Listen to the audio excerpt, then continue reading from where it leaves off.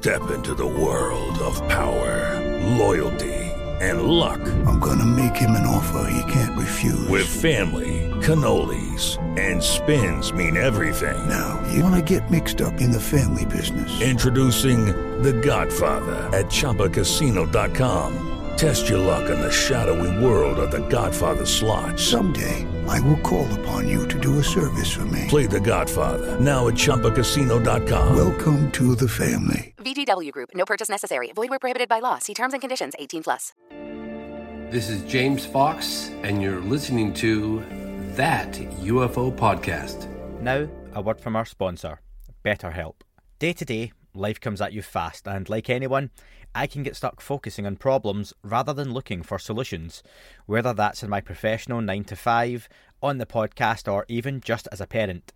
It can be tough to train your brain to think differently, but it is possible. There is no better time to start making a change than today, and when you finally learn to find your own solutions, there is no better feeling. A therapist can help you become a better problem solver, making it easier to accomplish those goals you've been struggling to. For many, using BetterHelp has allowed them to unload stress, heal emotional scars, or even help with anxiety and depression. For me, the flexibility of being able to access online help through messaging on the app or even voice or video calls is a win, not to mention it's convenient and affordable. All you need to do is fill in a very brief survey and BetterHelp will match you with a therapist that suits your needs. You can of course swap your therapist at any time. When you want to be a better problem solver, therapy can get you there. Visit betterhelp.com/thatUFO today to get 10% off your first month. That's betterhelp.com/thatUFO. The pilot that I had mentioned earlier, the private pilot, who on approach called the air traffic control to report this V of 6 lights right in front of him. Yeah, Kurt Russell. I realized after I watched some of his interviews, and one of them, UK interview, which is a fabulous interview, is on our website, the news page, and I think it's on the homepage as well if people want to take a look at it. Terrific, and talks about a lot more, which we'll get to, of what happened to him himself, but which also happened to other witnesses. But the fact that he came forward is such a big plus. I mean, the more credible people that come forward, the more credibility is lent to the sighting itself. Now, the story continues to evolve. In fact, my book is in its 4th print because I squeezed ultimately, after 7 years of keeping an intricate journal, 750 pages later of such credible data that what do you do with that? I mean, here I was not only a scientist trying to be meticulous with the data, but as a physician to let people know, even though most anomalies can be explained, only a small percentage cannot. But just because we don't have the technology yet to definitively define what these things are, it doesn't mean they're not real. We may just be looking on the AM dial for an FM frequency. So as a physician, I needed to let people know that they're not alone. They're not alone, even if it can be explained. When people have a paranormal experience, it's real to them. And if they don't share it, and I always welcome people to message me on Facebook. We have the Phoenix Lights Network page on Facebook, or through the website right at the top of the homepage. There's a link where they can just go right to me and share, because sharing with one person, just one person, is cathartic. It's healing. And certainly as a physician and as an experiencer myself, I know what that feels like. And as an educator, Andy, what do you do with it? I had a 750-page journal plus pictures that I've gone to extreme lengths, 35 millimeter in the negative, extreme length to have explained to me at university and military level. And no one can tell me what I photographed, only what I didn't photograph. They are true unknowns. And in good conscience, after lots of soul searching, because I did not want to come forward, I actually went back to work as chief clinical consultant, you mentioned at the top, of the Wellness and Imaging Center at the Arizona Heart Institute. Nobody knew what I was doing. I took that 750-page journal in a little cubby office that I had, and in between patients, I was squeezing it down to the best, most credible data that I had found.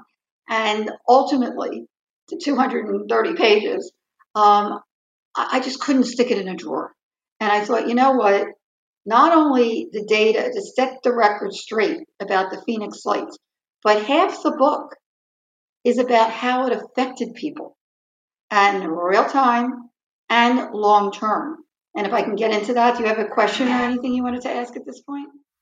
I was going to ask you to talk about that approach and the human effect of it.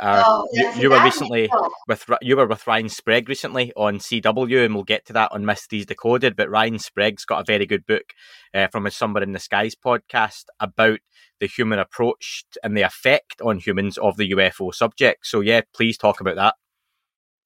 Well, first of all, we've ruled out flares. So anybody that hones in on the flare theory, like I said, without looking at the data that they tried to reenact it with flares and they failed, there is no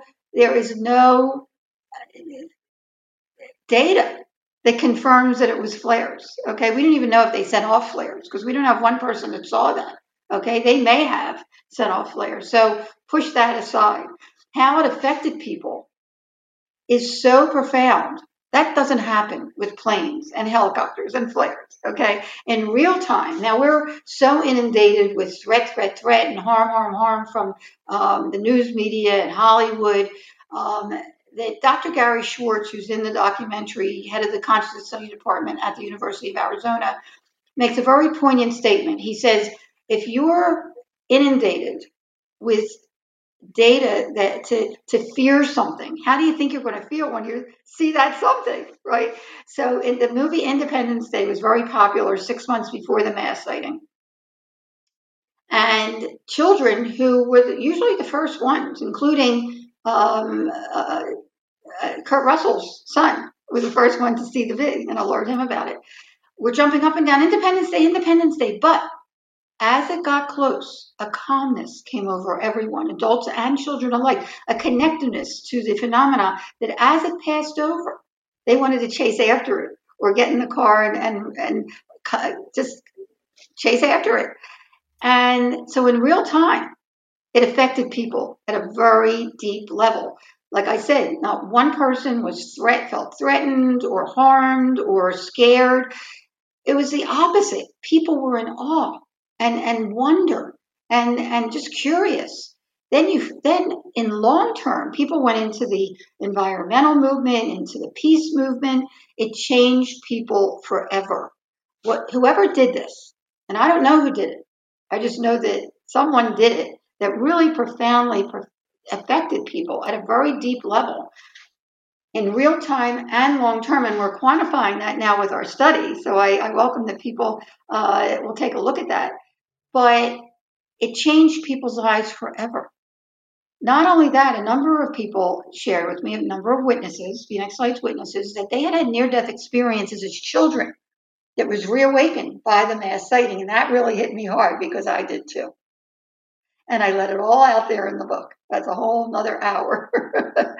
But I figured it's important to share that data as well, and started thinking, wait, could there be a connection between all unexplained phenomena, whether it's near-death experience, out-of-body experience, unexplained aerial phenomena that have a mystical light associated with the experience? And lo and behold, I started finding such credible data, just like I did with the UFO phenomena, at university level. The Omega Project, like this thick, from Dr. Kenneth Ring at University of Connecticut, Dr. John Mack at Harvard University actually wanted to work with me because he was finding the same finding, that people that have an unexplained phenomenon, not only is it very similar, whatever the unexplained phenomenon, I started calling them a UP and up, because the after effect is so positive.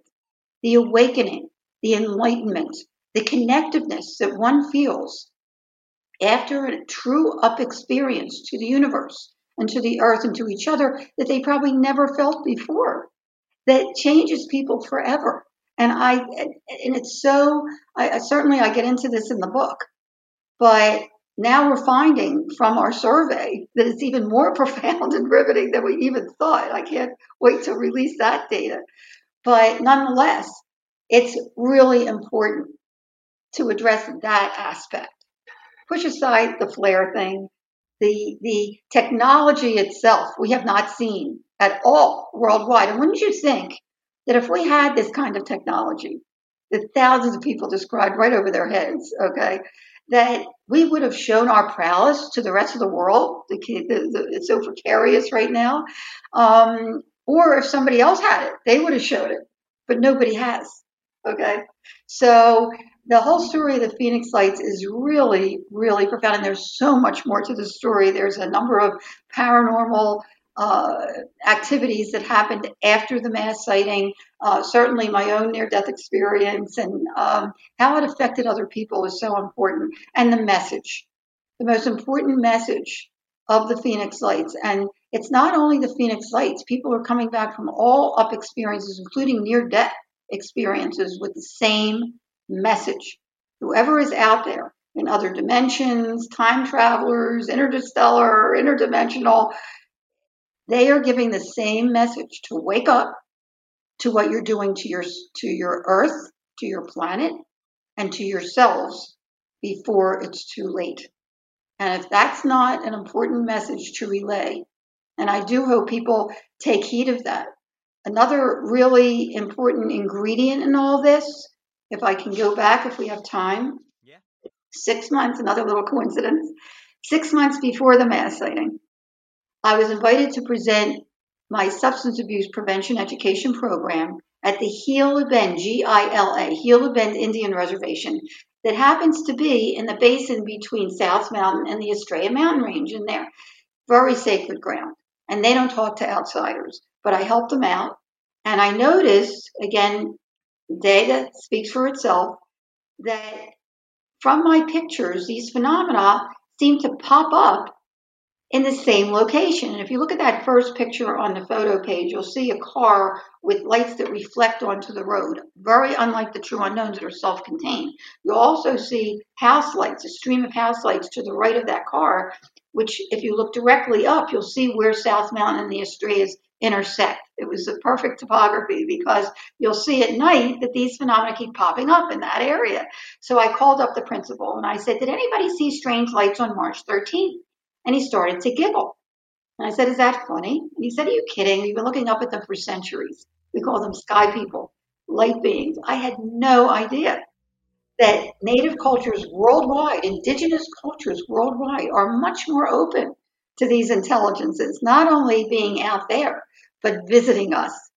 And what he described, first of all, he said these orbs, many indigenous cultures in the Hopi right here in Arizona have protocols to invite these intelligences in. They're very welcomed and they're not scared of them. They invite them in and feel that many of these orbs are spirit world or ancestors coming to give them guidance and comfort and knowledge and inspiration. And I have to admit, Andy, I would have never chosen this topic, so I've certainly been inspired. And as you can tell, I'm a little passionate about it. I apologize, but I can't help it. It's exciting, and especially to learn that that's how the Estrellas got its name. It means star in Spanish, gateway to the stars. And they believe in that area that there is a gateway or portal in that area. And again, if you just look at my photo data over and over again, these phenomena keep popping up in the same location. So that was another little coincidence. Just 6 months before the mass sighting, I had that experience, was able to learn about that aspect, that native cultures are so much more open to these other intelligences than we've been, and how important it is to acknowledge our planet and appreciate what we have on this earth. It's been a tough few years for many of us, juggling a lot that life has thrown our way. As someone with a young family, finances have never been more important, especially with the soaring cost of living day to day. That's where Credit.com can help. There is a way you can begin to take back some control of your financial situation. Extra Credit is a product from Credit.com that gives you unmatched credit coverage. You might have checked your credit score on a free app, then when trying to make a purchase on credit, like a car, found it wasn't quite what you expected. Extra Credit from Credit.com gives you access to all 28 FICO scores to see exactly what lenders will see.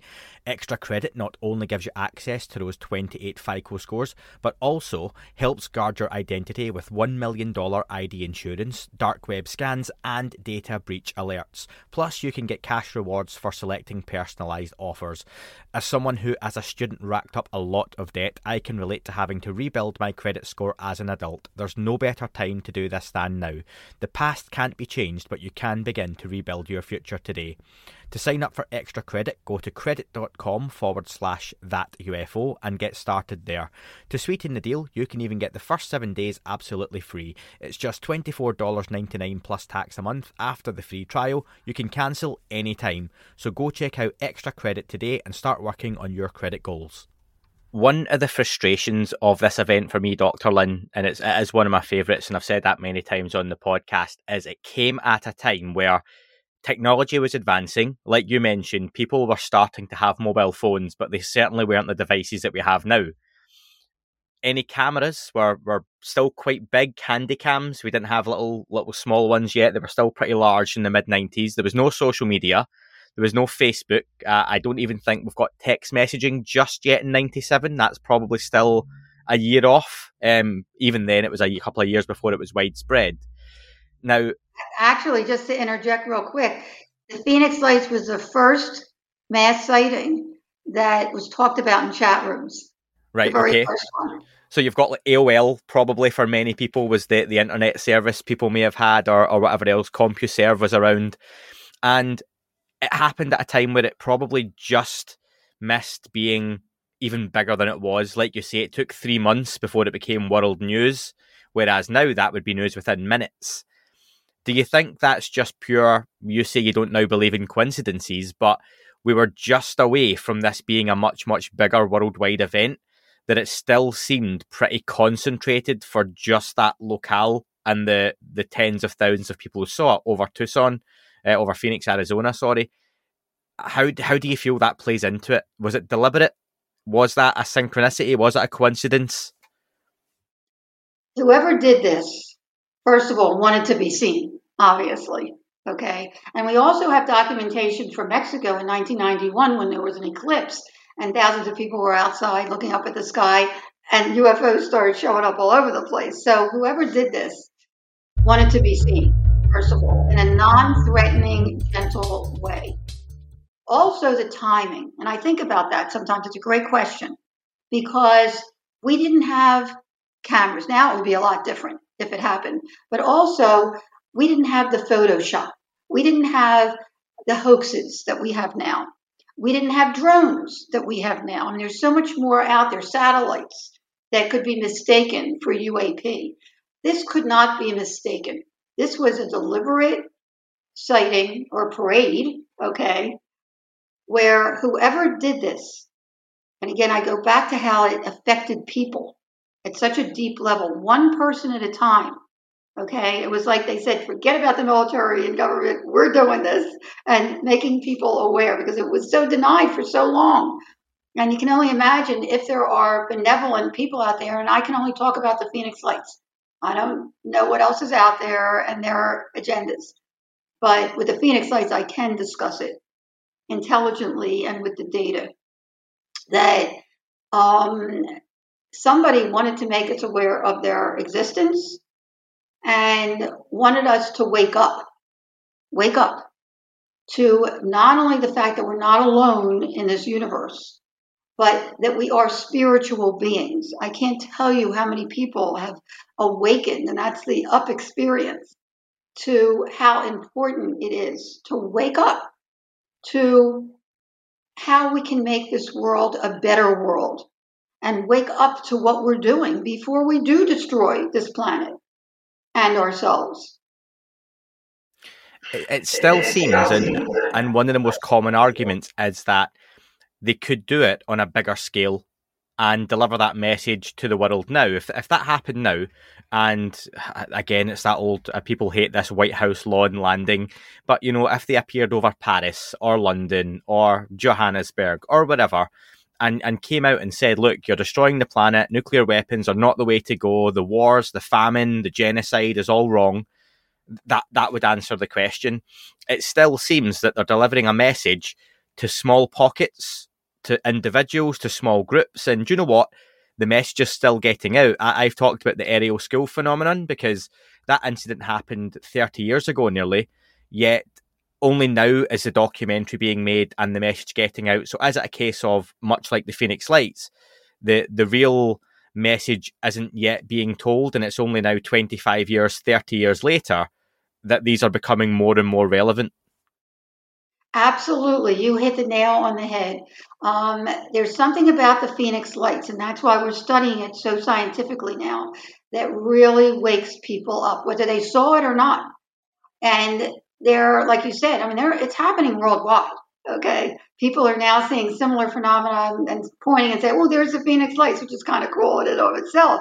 But people are waking up now, especially with the internet. I mean, now people are seeing things, and most can be explained. And again, we have the drones and the satellites and other things that can be mistaken for a UAP. But they start looking into it. People that really look at the data and study the data will realize there is a plethora of information for centuries. I knew nothing about this. That's why it was so important finally to come forward and just let the data out there and let people decide for themselves. Some people don't want to deal with this. If they have to feed into the flare theory to give them comfort, that's okay. That's okay. Everyone in their own time.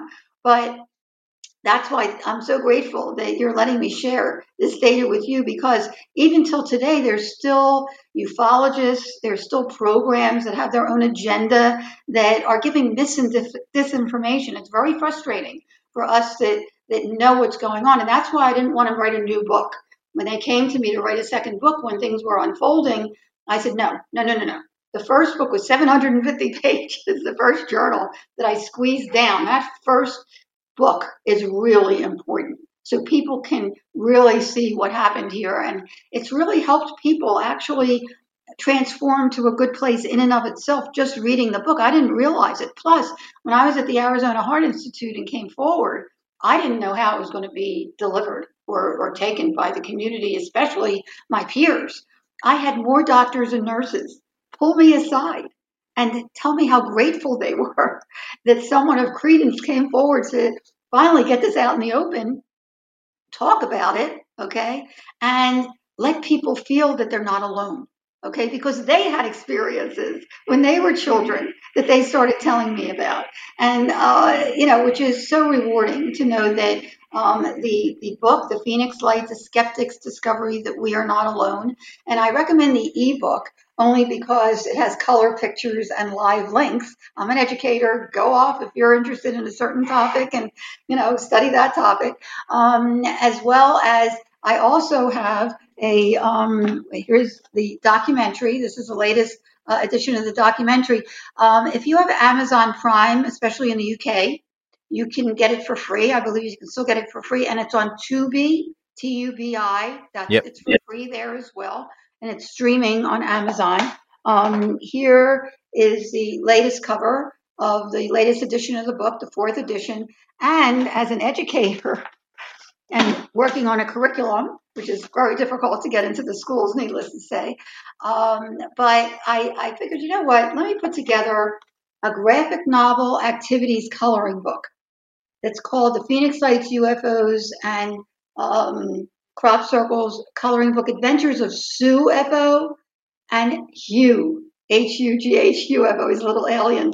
I've worked with Disney illustrators and teachers and students, 5th and 6th grade, and it is packed. I mean, we're talking 150, 60 pages here of not only the story as it unfolds, we have the 10 different craft to scale to color. We have 80 crop circles, and we talk about real ones. I always give both sides of the story, and also the fake ones and the difference. And we have 80 of the most intricate crop circles to color. We have word finders and crossword puzzles, and from simple to difficult for all ages, because I wanted parents and grandparents to enjoy learning not about only about the Phoenix Lights, but the topic. And we have iconic pictures, including a picture of these UAP around the Capitol in Washington, D.C. in 1952. Okay. That's why I think they've shown themselves as they can through the years. And, people ask me, oh, what do you think? If they wanted to get rid of us, they could have a long time ago. Obviously, they're that advanced. But be that as it may, they've tried through the years to show themselves. And ultimately, with the Phoenix Lights mass sighting, they said, "This is it. We're doing a biggie here." And again, how people were affected. People aren't affected at a deep soul level by planes or helicopters or balloons or holograms or flares. So, whoever did this, who's ever behind it, I hope that I find out in my lifetime. I would love to find out. But the fact is that, as you alluded to, Andy, just getting the information out like we are today, and hopefully people will look further and look on the website. It's packed with information on the homepage and the photo page and the Gap page. There's illustrations and animations of actually what the governor saw, as well as the news page. There's so much in there to explore and consider. So I hope your audience will do that as well. And, it starts out with an open mind and an open heart. All of those links are available in the description to the podcast, so people can click on those down below, whether it's YouTube or on your podcast apps, and you can check all that out. And like you say, the website is packed with a lot of free stuff as well. Bringing it up to modern day, you're still capturing this data, you're still researching, you're still seeing these lights. You recently appeared on Mysteries Decoded, and that was with Shannon Legros, and I mentioned Ryan Sprague earlier, friend of the podcast, who's just relocated to Scotland as well. And you shared a video with them, didn't you, of similarly placed lights from 2019? Do you want to talk about that experience and what happened? I haven't had them analyzed, so I can't definitively say that they're the Phoenix Lights. In fact, they were a little over than where they're usually seen, so I'm not sure. I can't say definitively, and I like to be definitive. But nonetheless, similar lights have been showing up, even weeks ago. I also had a sighting. And people are seeing them worldwide, and certainly in other areas in Arizona, over the Navajo Range. I work with Navajo Rangers that are law enforcement that take these phenomena seriously, and they have a lot going on up there, including beings, okay, that people are seeing and reporting. And also these massive rod-shaped craft, as in my two pictures in the photo page in Sunsets, a month apart in the same location. They're seeing these rod-shaped craft, not only worldwide, but also here in Arizona. We get reports all the time of orbs or either discs coming out from these, what they call motherships, I guess. So they're happening continuously. And if you go to the National UFO Reporting Center, you'll see worldwide people are reporting unusual sightings, and most can be explained. But there's enough now and in real time, which is exciting. I hope there is another mass sighting, because now with people, and that's why they couldn't keep it quiet. I mean, how could they keep it quiet any longer? Because people are seeing things that are so unusual and capturing them on their cell phones and sharing them in almost real time on the internet. They just couldn't keep a lid on it anymore. So, now I'm glad that it's out of the bag, as far as the military and the government admitting that there is something that they cannot explain. And hopefully one day we will be able to explain who's behind it. Well, I've got a couple more questions before we get on to some listener questions for you. And I wonder, recently we've seen the topic of UFOs, UAPs discussed within the US Congress, and the topics being pushed. One thing we didn't hear about in there, even though we heard about Roswell and a few other incidents, we didn't hear about the Phoenix Lights. Do you foresee a time, if we get these upcoming hearings we're expecting, where the Phoenix Lights event would be brought up as part of those hearings? I hope so. I mean, I decided, if anybody reads the book, because I don't need to do this. Okay, I have a very comfortable, wonderful family life. But for whatever reason, as a scientist, as a physician, as an experiencer, and as an educator, I need to do this. And the fact is that, I hope that, as I said, even in the book, I have surrendered. I have felt that this whole thing is orchestrated by someone, and that if that's the case, and I can be a credible voice to share the data and people actually look at the data, then I've done my job. And I've just watched. And that's when I talk about coincidence, and you'll read the book, you'll see many coincidences have happened since the mass sighting. The puzzle pieces keep fitting together, and the story keeps expanding and growing and changing and evolving. And if it's meant to be really out there in a giant way, and the Congress finally comes around and gets to some of the most important sightings, including the Phoenix Lights, so be it. When it's time, it'll be time. And I'm just along for the ride.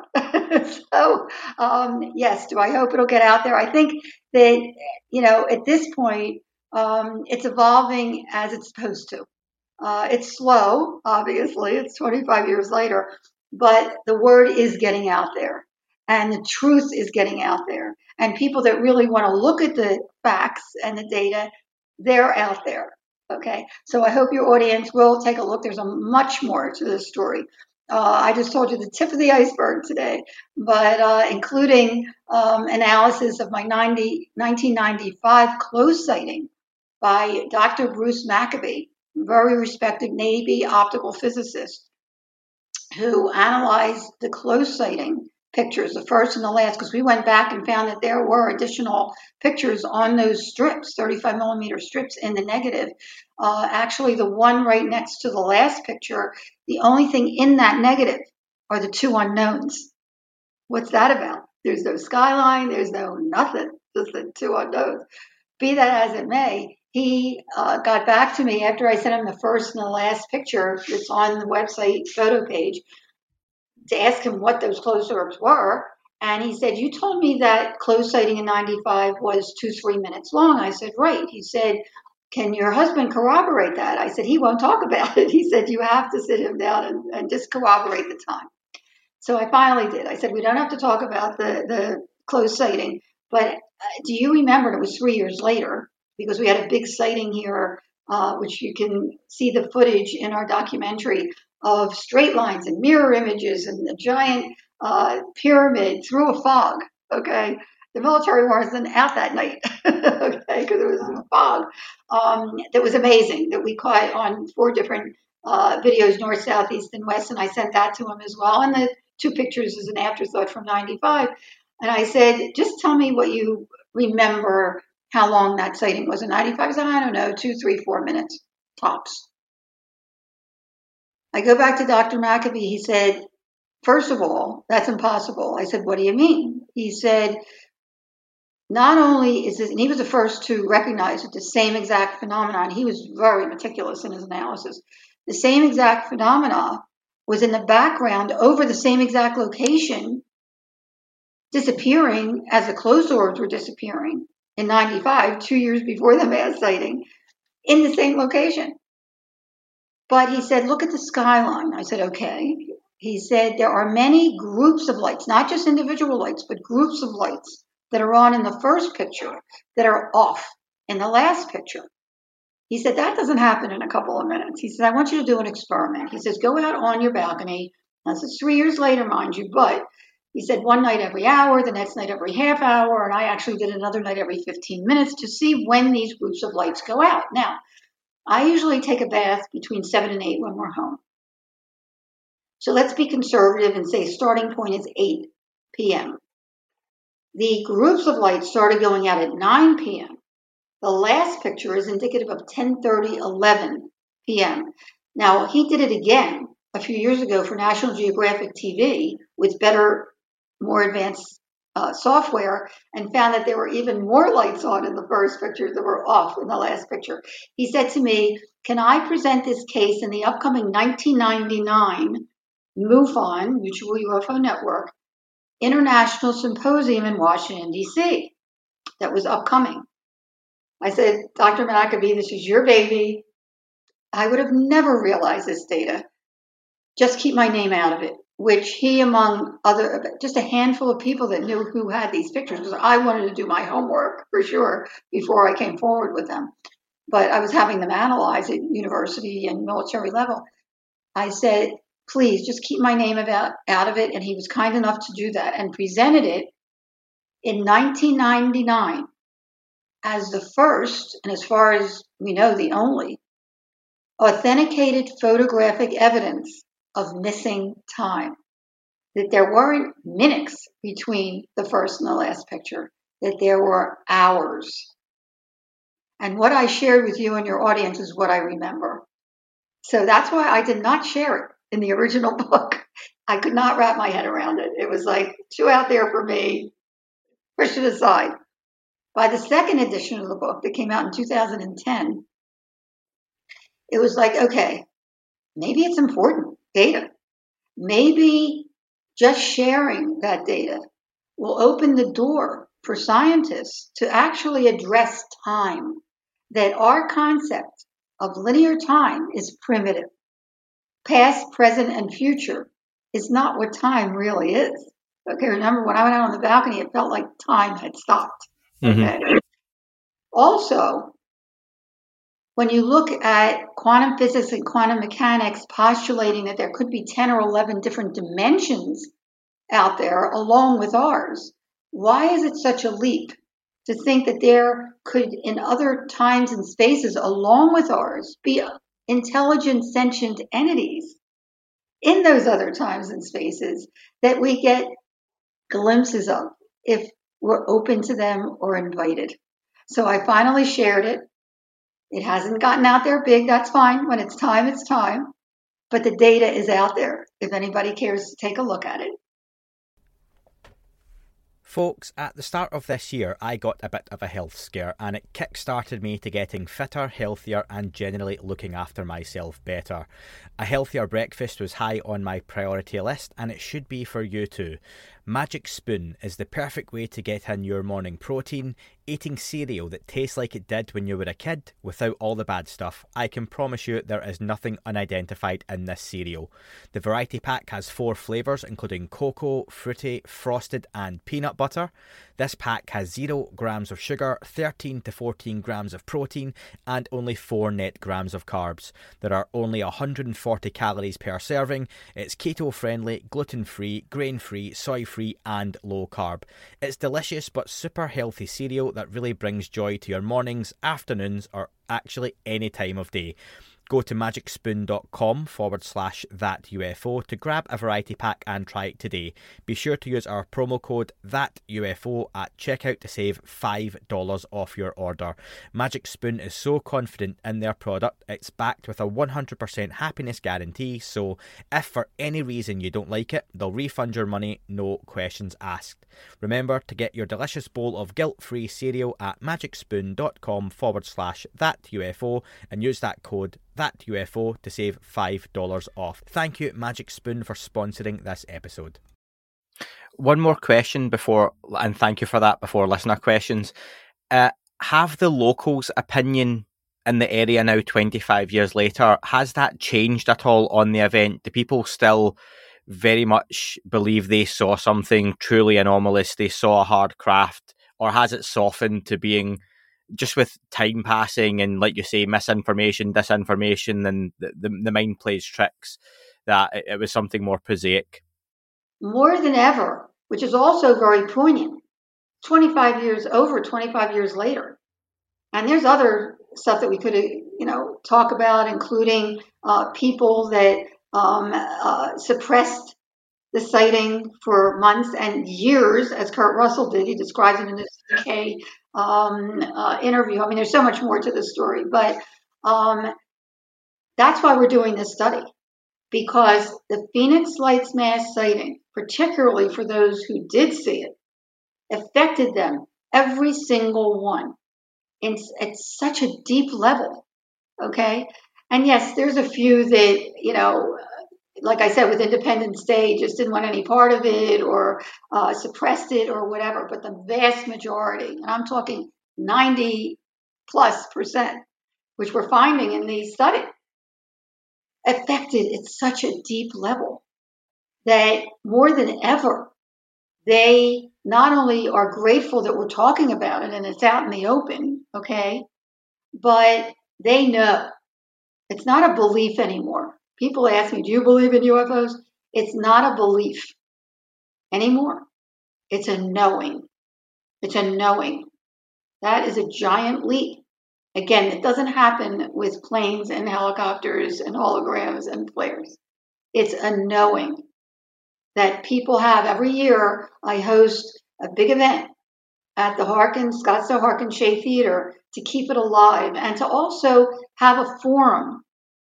And it's sold out every year where we show our documentary, our award-winning documentary. We're very proud. The Phoenix Lights Beyond Top Secret is won over a dozen international film festival awards. And it's a real grassroots effort. It's a very gentle overview. The book has much, much more data. But I wanted to give something to the community to not only view that's not going to freak people out, but also to have a forum where they can come and feel comfortable being there and being able to talk about it because we have speakers. In fact, Alice Cooper saw the mass sighting. He's come forward and he's actually been part of our event last year and the last time that we had it before COVID, as well as other luminaries in the field and witnesses. When you hear from the witnesses themselves, if anybody has Discovery Plus, there is a show called UFO Witness, the 5th episode, which is very good, very well done, where we have a witness, an RN nurse, who was standing right under one of the craft and actually saw, and it's amazing when you hear the witnesses themselves describe, and it's as if they had seen it yesterday, just like I described the 95 sighting, okay? Like a tube coming down, and you'll hear it over and over again by people that the orbs seemed like there was spinning energy, and he looked into one of the canisters, they call it, and it looked like lava coming down, and he thought it was going to burn him, and before it got to the end, it shot straight up again, and then it started to come down. I mean, it's amazing when you hear the descriptions and how the sighting really touched people at a deep level. So that, if nothing, it has not dissipated at all. If nothing, it has grown even more. And I have more people to tell me till today that they feel blessed that they had the Phoenix Lights experience. And you don't have to have an experience, an UP up experience to have that positive transformation. All you need to do is open your mind and your heart and learn about it. And you will start noticing, if your eyes are open, as I think yours are, Andrew, you mentioned it at the beginning, you start noticing serendipities. You start noticing coincidences that are like an anonymous gift from beyond. You mentioned UFO Witness. I'm actually speaking to Ben Hansen in about 2 hours' time as we speak and record this, who's the host of that show. So there you go. There's one of your coincidences or serendipities. But listen, let's get to some listener questions because I had quite a lot sent in. Many of them you've answered in your very thorough explanation of the events and deep dive. So thank you for that. But I want to get to some of these for you, Dr. Lynne. The first one is from Tim, and he asks, were there ever any radar tracks formally disclosed from either government or non-government agencies during or after the event? Good question. As the air traffic controllers mentioned, they looked on radar. They got alarmed because anything in that airspace, especially 1,000 feet altitude that these were, right in Class B restricted airspace, must call into the tower. No one did, and it didn't show up on radar either. But a fella who has what's called the Black Vault, John Greenwald, I've known him since he was a kid. Now he's an adult with a family. He was amazing. He went and got a FOIA, Freedom of Information Act request, and actually got a letter back. I think it was in May that the military had nothing to do with it. And they don't know why there was this flare thing that was brought up. It's in writing. So that was a very good question. I mean, like I said, there's much more to this story. So it's almost laughable if people talk about the flare thing. And by the way, they may have sent off flares. And that's the only explanation they ever came up with. They've never, ever addressed the craft, actual craft with gunmetal bottom. And as I said, the nurse describes the bottom as having it's unbelievable how he describes it in such detail. That's never been addressed. The only thing they needed to address were the lights that were, photographed, which, some people will feed right into it because they need to. Okay, they need to have a logical explanation. I get that. But the Phoenix lights, for anybody that saw the true unknowns, were definitely not flares. Let's make that clear. Okay. And even though a show, by the way, and I go into it in detail in my book, in August, the following August, suddenly we get an announcement. Again, I was staying anonymous. And even when I went to Village Labs to have my things analyzed or talk to the investigators, and somebody from the media showed up, they said, "Who are you?" I had a perfect cover because I have my own company, Health Education Learning Programs, Health Incorporated, with my video and workbook curriculums. And I would say that I'm, from Health Education Learning Programs, representing the couple who took the video and pictures, right? That was a perfect cover. And they moved on, which was great. But while I was there, to hear the witness reports and see how the story was unfolding was just fascinating. Unfortunately, we don't know if they got gun camera film, although I heard that they did. I have not seen it. But the point is that they were very well aware because they tried to intercept a craft at 8:30 that night. So what they were saying was that the boomerang video, because I went to the director of the show and I said, look, there's a lot more to the story than just March 13th. And the public should know that this has been happening for not only, by then I just had learned a little bit, but for centuries. But I have photographic evidence 2 months before the mass sighting. I didn't even realize that I had it from 95 too. And I said, they really should know about this, that it's not just March 13th. And other people were seeing these things before too. He said, well, the military said it was flares, so that's what it was. And it was like, what? You're not even going to look at my pictures, which he did not. Okay. And they had me set up to do an anonymous interview because I really wanted people to know there's more to this story than March 13th. And the producer was unrelenting. I mean, he wanted March 13th and I wasn't going there. And my interview ended up on the cutting room floor, thank goodness, because what they did was in the middle of what they called, it was a show called Anatomy of a Sighting, which they ended up showing multiple times during peak hours on Thanksgiving and Christmas and over and over and over again. They took the boomerang video. My video has been confirmed as a true unknown, the 3 endpoints of the Via Triangle, not only by university and military optical physicists, but by the air traffic controllers that saw the same thing while I was filming it, okay? But the boomerang, which was after 10 o'clock, mine was before 10 o'clock anyway, after 10 o'clock, the 2 boomerangs are the ones that have been under fire for being flares. And they took the Kristen video, which is really impressive, which, by the way, if you go to the news page and scroll down, someone that had advanced stabilizing software took that boomerang video and showed that it didn't budge. Those lights did not budge. They stayed equidistant from each other, and one of them actually elevated and split in 2. Flares don't do that, but be that as it may, the boomerangs are the ones that were under fire for being flares. And they took that video and tried to show that it went behind the mountain range, South Mountain, or the Estrella Mountain range. So it must be flares because David Monson Air Force Base is 2 hours south, and they said that they sent off flares. That must be what it was.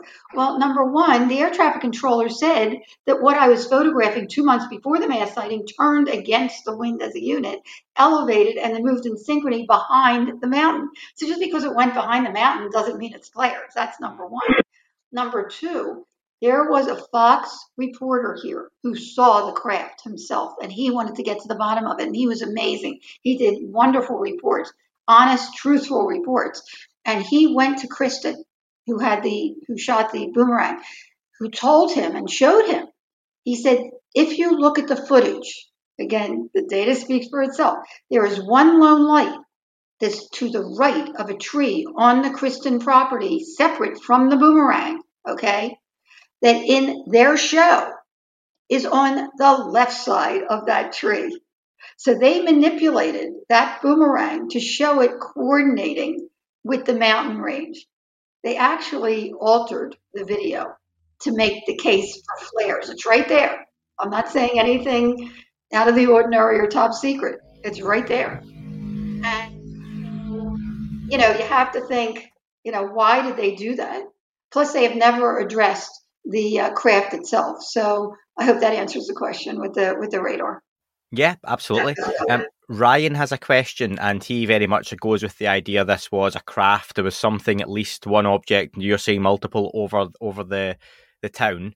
He knows, obviously, it started above Phoenix for many, the sighting, and ended past Tucson. Both cities have Air Force bases.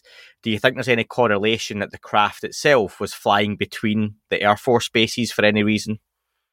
There was so much going on that, what can I say? I mean, I don't know. There were multiple things happening. These orb formations, these multiple craft in multiple states for over a dozen hours, that there's no way to tell, if in fact they were going from base to base. I have no idea, and neither does anybody else.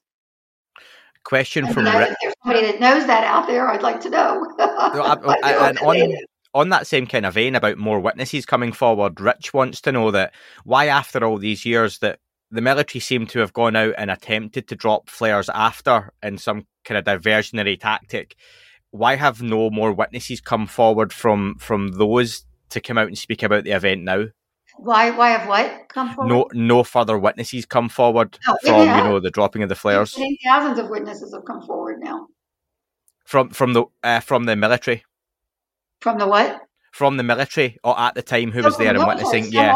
In fact, I was just invited to do another History Channel program, and one of the people that is going to be interviewed is a pilot that actually saw for the first time. He just retired.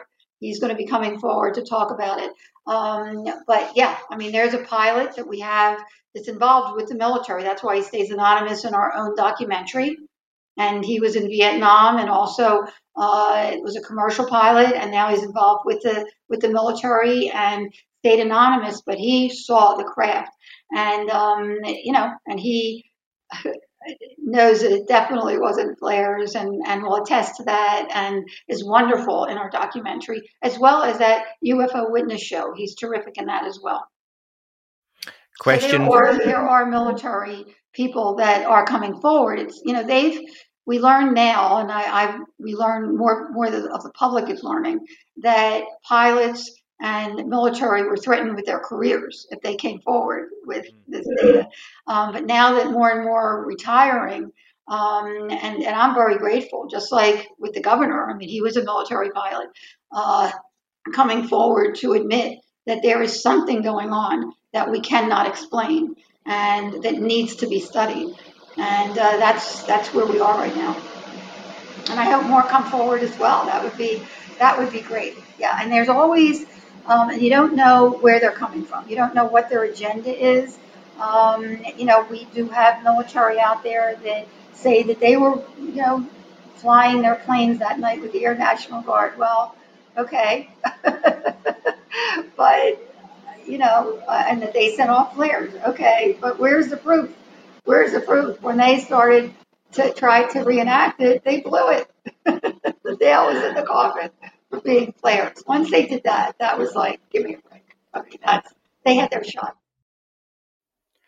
A question from Alfie. He wants to know, is there any data from the event that you think the new UAP task force could obtain and use in modern day?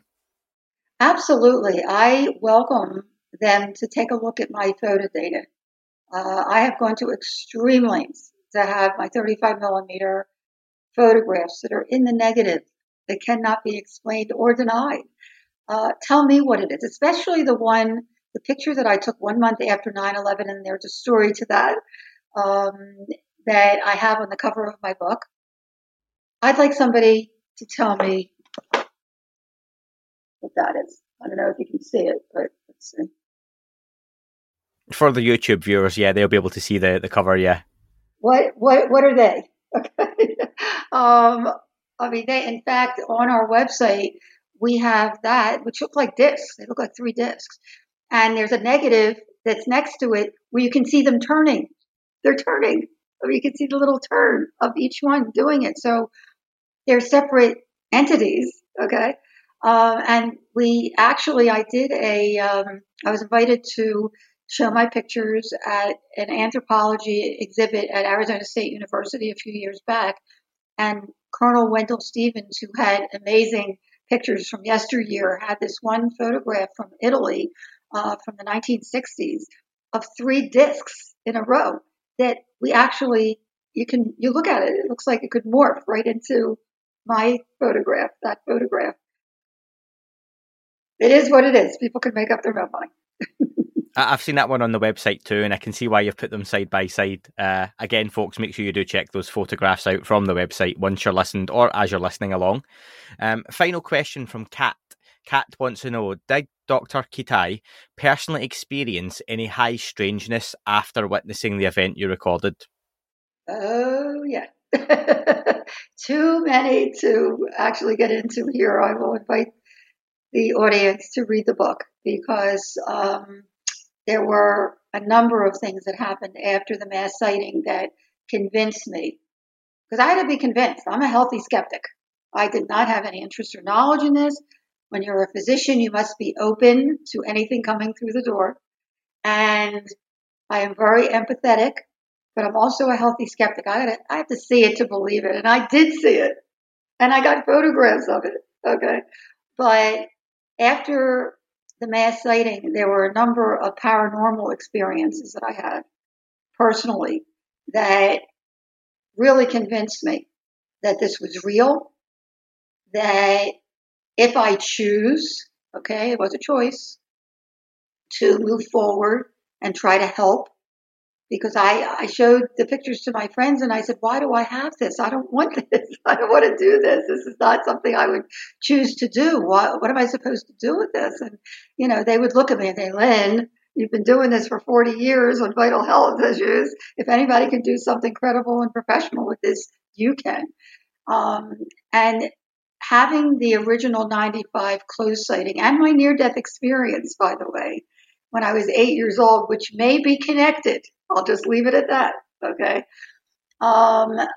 really may be compelled to do something professional and credible with the data, which brings me here today. So I hope that what I've shared has helped others to learn about what really happened here, because again, the media just picked up on the 8 to 10 time period. There's so much more to this story.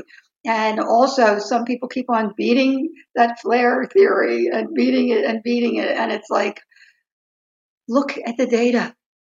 Look at the data. It speaks for itself. The Phoenix lights were definitely not flares.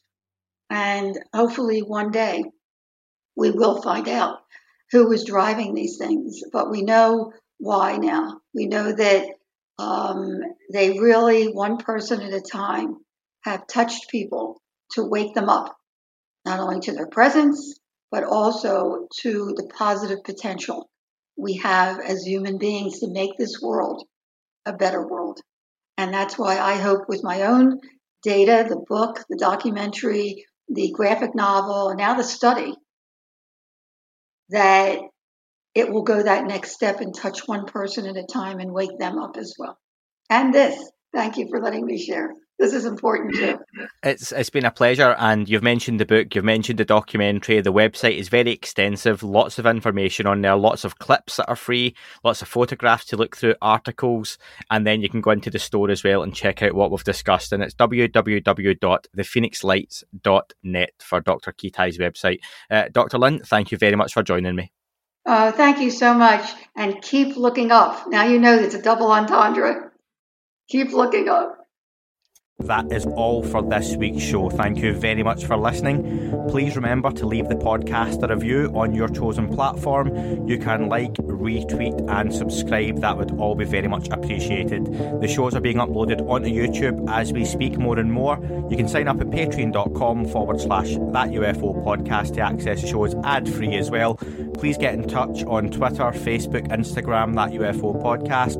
Of course, on Twitter, it's at UFOUAPAM. And again, folks, as always, keep looking up. You never know what you might see.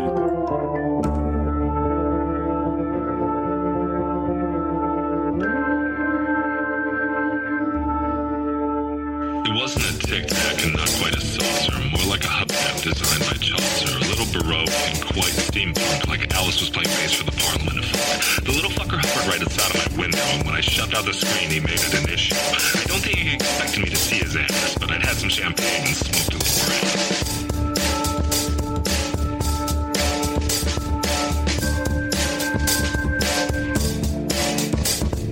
Meditative game of state full on meta. I can't imagine how it could have been any better. I got to the top of the stairs and there he was. Like, you awake? I was about to abduct you, cuz.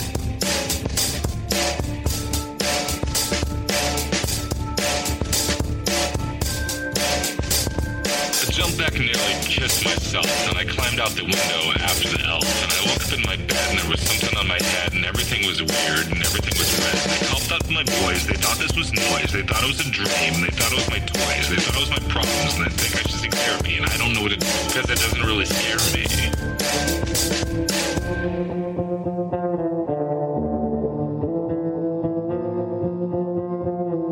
If you really want to know who I think I be, I think it's you and me and us and we and him and her and that and she and that thing over there and what's that, James?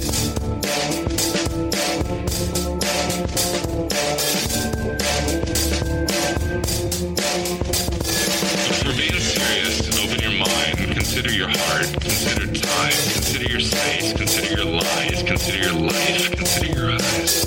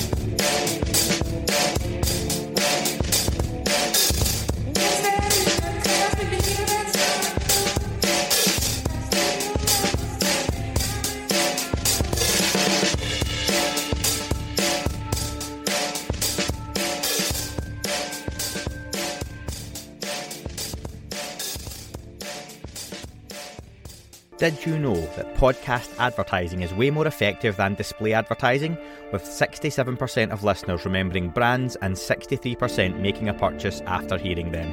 Whether you want to diversify your ad spend, add a new marketing stream, or test out podcast ads, Zencastr's Creator Network makes it easy for brands to connect with podcasters. Zencastr's mission is to make podcast advertisements as easy and accessible to business owners as Google or Facebook.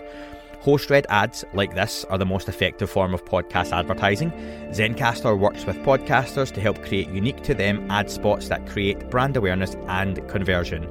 Zencastr's Creator Network is the perfect place for you to get into podcast ads and sponsor your favourite creators like me. I've worked with Zencastr now for some time, and they truly put the content creators and the listeners at the heart of what they do. As a huge fan of podcasts myself, and I really mean that, I love podcasts, I often buy products or services that I find useful to me based on those pods that I'm listening to. It supports them, and there's usually a good discount to go along with it. So if you're interested in sponsoring this show or another podcast with adverts for your business, go to zen.ai/that UFO pod 1, that's the number 1, or click the link in the description and fill out the contact information so Zencastr can help you bring your business story to life.